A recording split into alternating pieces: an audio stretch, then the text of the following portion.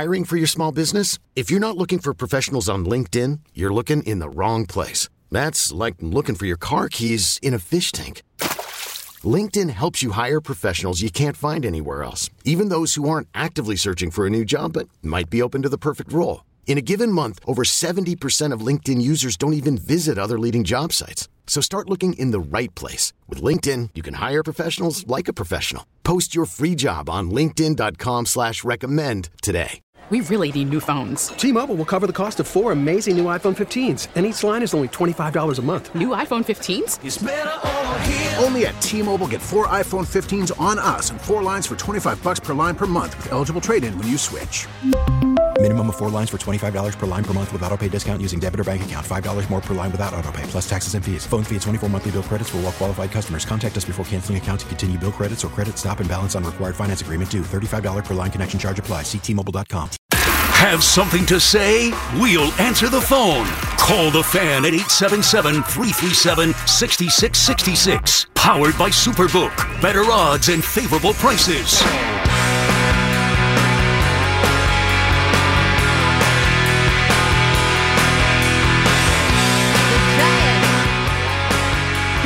To Tennessee, pull the upset 21-20 over the number 1 ranked team in the AFC last season, the Tennessee Titans. An upset win. Brian Daboll gets his first win on the game ball as Giants head coach. To talk about it and to get a little behind-the-scenes flavor, we bring in longtime sports columnist in our area, Steve Politi from The Ledger. NJ.com does a fantastic job. Hey, Steve, how are you?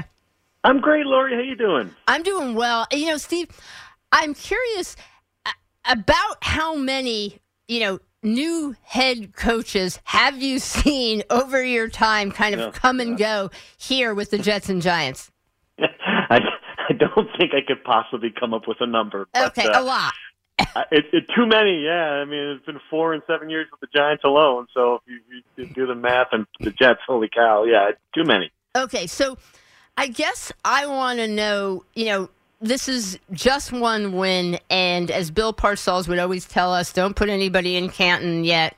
But what does this win mean in terms of Giants fans, the Giants players, in terms of their, how legitimate or belief in this new head coach, Brian Daboll? Yeah, I mean, you have to like it just from the culture standpoint of it, right? I mean, this Brian Daboll's been saying from day one he's going to be an aggressive coach. He's going to play these games to win. He's going to take chances, and here he is, his first opportunity. He's on the road. He's facing a really good Tennessee team. He scores the go-ahead touchdown, and it's funny. You're watching this. I don't know if you saw it on TV, but the referees are bringing that ball out to the 15-yard line to kick the extra point. Well, the Giants' offense never left the field. I mean, it was never a question whether or not they were going to go for 2. And this is something that Brian Daboll told them, in the team meeting before the game. He told them all summer that he was going to do this, and that's exactly what he did. He dialed it up. He went for 2, called the perfect play, gave the ball to Saquon Barkley, who was having a phenomenal game. Barkley, did what he so regularly had done the last few years. He just bullied into the end zone. There's just a perfect moment for a rookie head coach. And, you have to like that. If you're a Giants fan, I know there's, again, a lot of week 1 overreactions in the NFL, but it was a really great start. Yeah, for a Giants team that, doesn't win in week 1, in terms of an overreaction, it's a win. So that's different in and of itself. For people who did not watch Brian Daboll's post-game press conference and some of the reaction, Daboll's comments, the players' comments, what you're referencing that Daboll had been telling them, I'm going for it. But beyond that, even in this game, can you take us through what he said, his sort of comments and how he talked to his players and the players' reaction when he said, are you okay if we go for it? Yeah, no, it was kind of funny. And I think the best one was Saquon Barkley himself. And he said he was running off the field and he looked into Brian Daboll's eyes, and there was just that moment, that glance, that moment of acknowledgement where he knew that he was going to go for 2, and all the players knew it was going to happen. He talked to he told his coaches, hey, we're going for 2 if we score here. come up with your best play. I mean, he was just clear the entire way that this was what they were going to do. It was never in doubt. I think that put some confidence in. And look, he admitted himself that this could have backfired. There's no question that, it's a 50-50 play. Could have been stopped. Giants' offensive line is still not the greatest in the league. I mean, there's a lot of things that could go wrong. He could have been standing up there explaining this decision that failed, and to go 0-1 and to go against what's conventional wisdom, to play for overtime. And he said he was comfortable with that, and he was prepared for that. And I think that's part of it as well, to see that we're going to see some losses for Brian Daboll here. We're going to see how he handles those too. But in week one, at least, we saw the other side of it, and it pays off sometimes to be aggressive. And I think the other thing that was interesting for Brian Daboll, so often we get from some of the coaches that we've had in our area, but all around the league, you get a lot of coach speak. And that's okay. We're all used to it and conditioned to it. You get the standard pat answers for everything.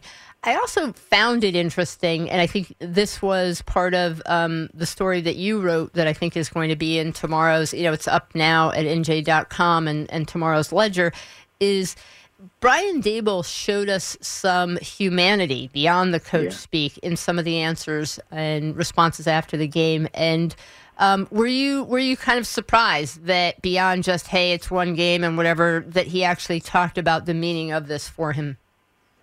Yeah, a little bit. And he'd been very close to the vest and very, coaching cliches for much of training camp. He didn't want to reveal too much. But, yeah, for those who don't know, Brian Daboll was raised by his grandparents in suburban Buffalo, and they both died within a 3-week period last fall, including his grandfather who died. He found out his grandfather had died when he was flying down on the team plane before a game in Tennessee. So obviously it was on his mind. But during the field goal, during the missed field goal at the end of the game, the game at that point was out of his hands. There's nothing he could do. 47-year-old field goal. Tennessee makes it. He loses his debut. But on his necklace, on his chain that he wears all the time, there's a cross, and there's a small urn that has some of the ashes from his grandmother. And during the moments before the field goal, he grabbed that with his hand, and he looked up to the sky, and clearly he said he was looking for some divine intervention there. And he was very emotional in telling the story. It was clear that, these are the two most important people in his life. They weren't here to see this, but I think he believes that they were in some way responsible for what happened. And it was a tender moment, very nice moment. One that he, kind of volunteered and elaborated on a little bit in the locker room. And you're right, it does give a little humanity to him, and that's kind of something we don't see a lot from NFL coaches who try to keep these things very close to the vest. Talking to Steve Politi about the Giants and a surprising Week 1 win. And what did you take away from Daniel Jones's performance on Sunday? How do you interpret that? It was a mixed bag, to put it mildly. He was sacked 5 times. He fumbled once. I think the one play that it's just inexcusable is the throw in the end zone that was picked off, and the Giants recovered a muff punt, and you thought that was going to be their opportunity to come back and win, at least tie this game and get back in it. And he threw the interception. That was just a bad throw that. The whole play, everything about it was just not right. But he did bounce back, give him credit for that. This is someone who he could have let that bother him. He did not. The Giants had a great 73-yard drive to get in the position to score the go-ahead touchdown. And Jones had on 4th and 1, they called his number, and he ran a nice little play to the sideline to get the first down. So. I think that there's enough in it that would be confidence builder for him. But, I think if the Giants are being honest, it wasn't a great game.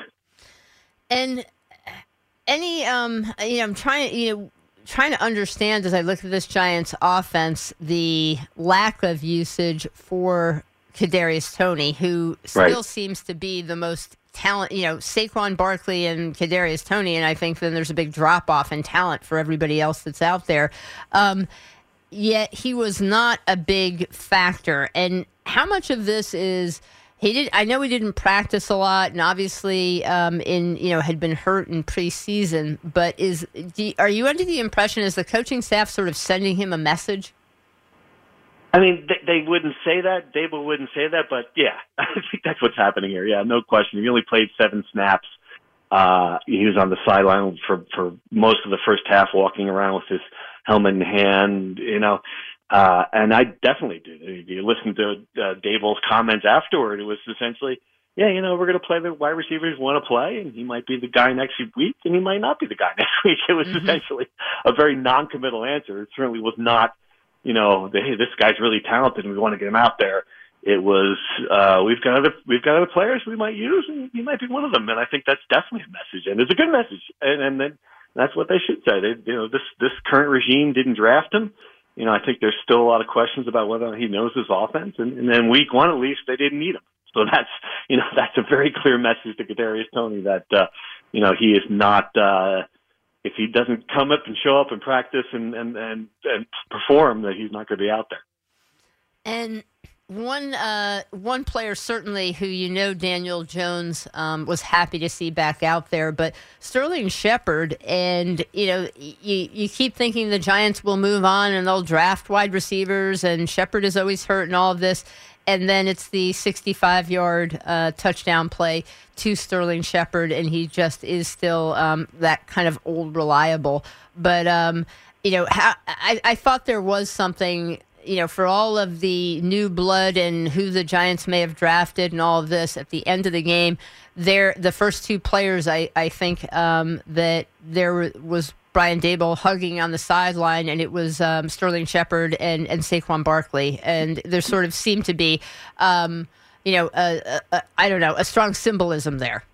Oh, absolutely. No question. And Sterling Shepard, more than Saquon Barkley, more than anybody, really. He was the last guy on the team who played in the playoff game. Suffered through injuries. Wasn't sure if he'd be back out there in a lot of ways. So yeah, that was great to see. I think he's really a well-respected, well-liked guy in that team. And it was kind of a broken play, but I mean, great, good for him. He got behind the defense.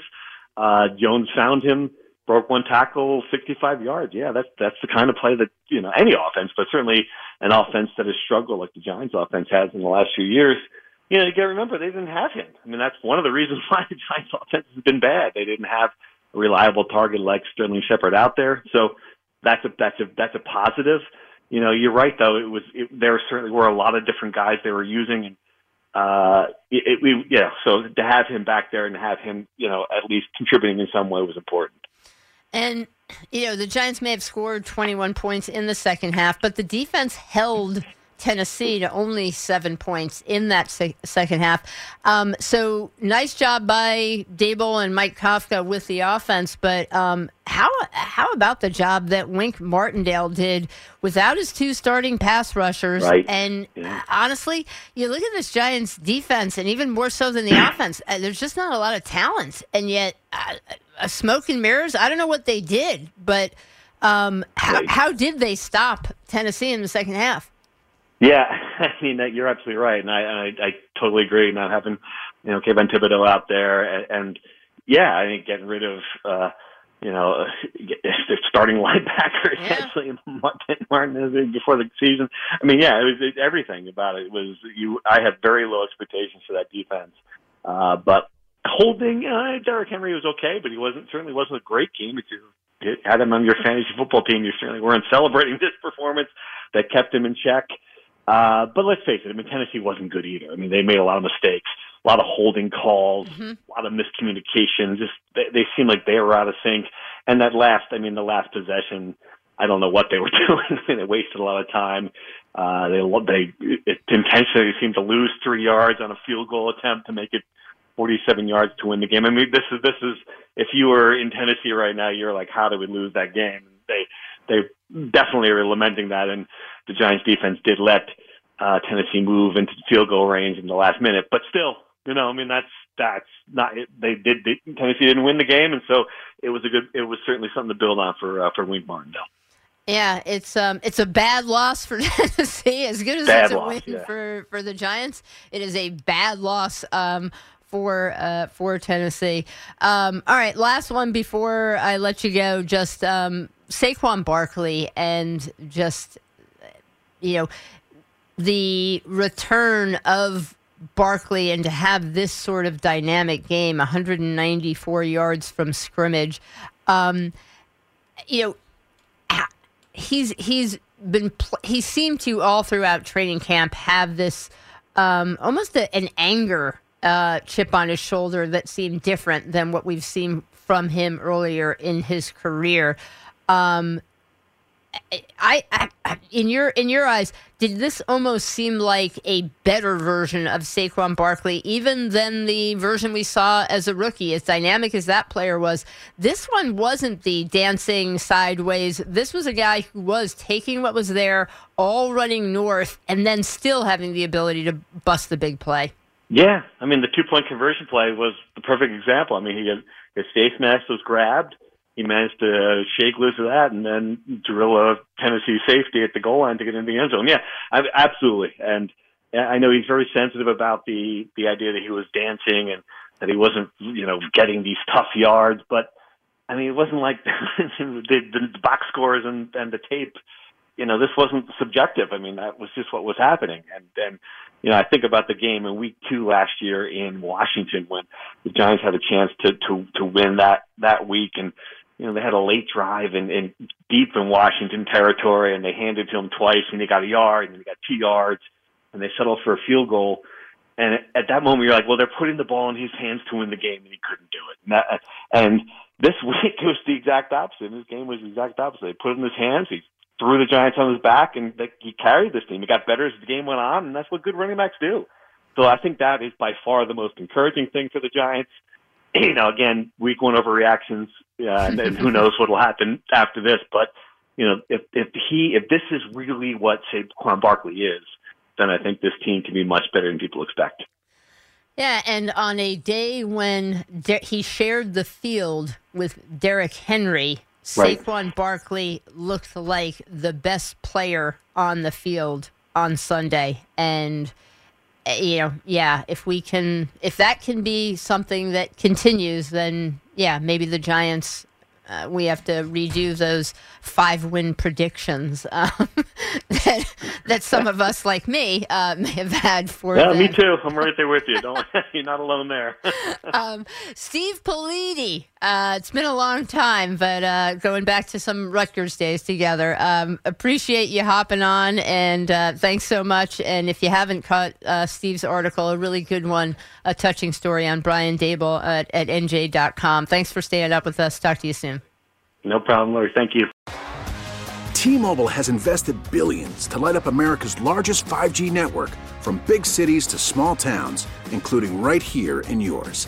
And great coverage is just the beginning. Right now, families and small businesses can save up to 20% versus AT&T and Verizon when they switch. Visit your local T-Mobile store today.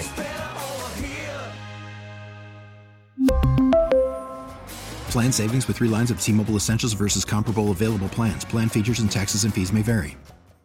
We get it. Attention spans just aren't what they used to be. Heads in social media and eyes on Netflix. But what do people do with their ears?